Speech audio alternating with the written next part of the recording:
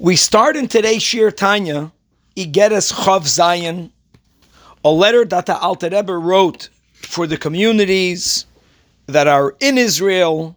Really, we know now that this letter was written for the communities that were outside of Eretz Yisrael, to console them when they heard the news of the passing of the great Rav Menachem Mendel of Haradok, who was one of the greatest students of the Maggid, to the point that the Alter Rebbe, for a time after the passing of the Maggid, became a chassid of Menachem Mendel Haradoker. He moved to Eretz Yisrael during the period of time that many Hasidic families fulfilled the mitzvah of Yishuv Eretz Yisrael by moving from Russia, from Lithuania, and settling in the Holy Land. And in those days, parenthetically, there was no source of livelihood in Eretz Yisrael. And for that to happen, there needed to be a partnership between the Yidden that still lived outside Eretz Yisrael. They needed to send financial support for the Yishuv of Hasidim that moved to Eretz Yisrael. And that's really the origin of Koilol Hasidim, later becoming Koilol Chabad. Rav Menachem Mendel of Haradok moved to Eretz Yisrael in the non-Jewish year of 1777, and he passed away in year 1788.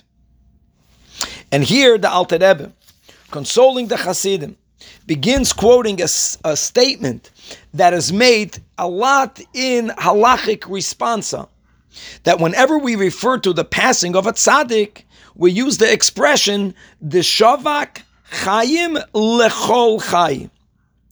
People erroneously interpret it to the one who left, whose life was removed from those who are living. In other words, there was a passing. The Alter Rebbe translates these words literally, that when a tzaddik passes away, the Shavak Chaim, he leaves his life, Lechol Chai, to the ones who are still living in this world. In other words, begins the Alter Rebbe writing the letter, that when we speak about the life of a tzaddik, let's first define what that is. Now, I know that when we speak about life, we are generally referring to the connection, the union between the neshama and the body, the neshama enlivening the body. But let's go a little bit deeper. The life of the tzaddik, the Alter Rebbe says, is the tzaddik's emunah in Hashem. It's the tzaddik's fear and awe of Hashem, and it's the tzaddik's burning love towards Hashem. That's the life of the tzaddik. The connection that happens between the tzaddik and the generation is that the tzaddik shares and inspires amongst all of us, the chasidim of the tzaddik, that we in turn should also have a greater amount of emunah in Hashem, yiras Hashem and avas Hashem. Now, this type of sharing and inspiring is something that the tzaddik does when the tzaddik is living physically in the world.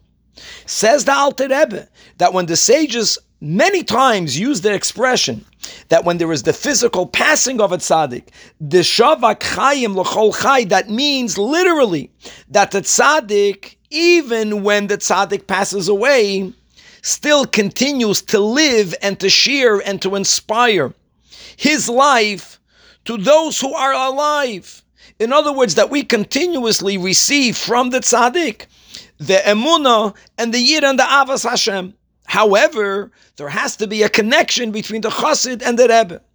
So says the Alter Rebbe that the connection that we have between chassidim and a Rebbe and a chassid is ahava. That as long as we continuously are bound to the tzaddik with the ropes of love, then the tzaddik continues to inspire the chassidim. He literally leaves his life for us who are still living, that we continue to receive additional inspiration of emunah and yira and ahava, a lot more to be continued.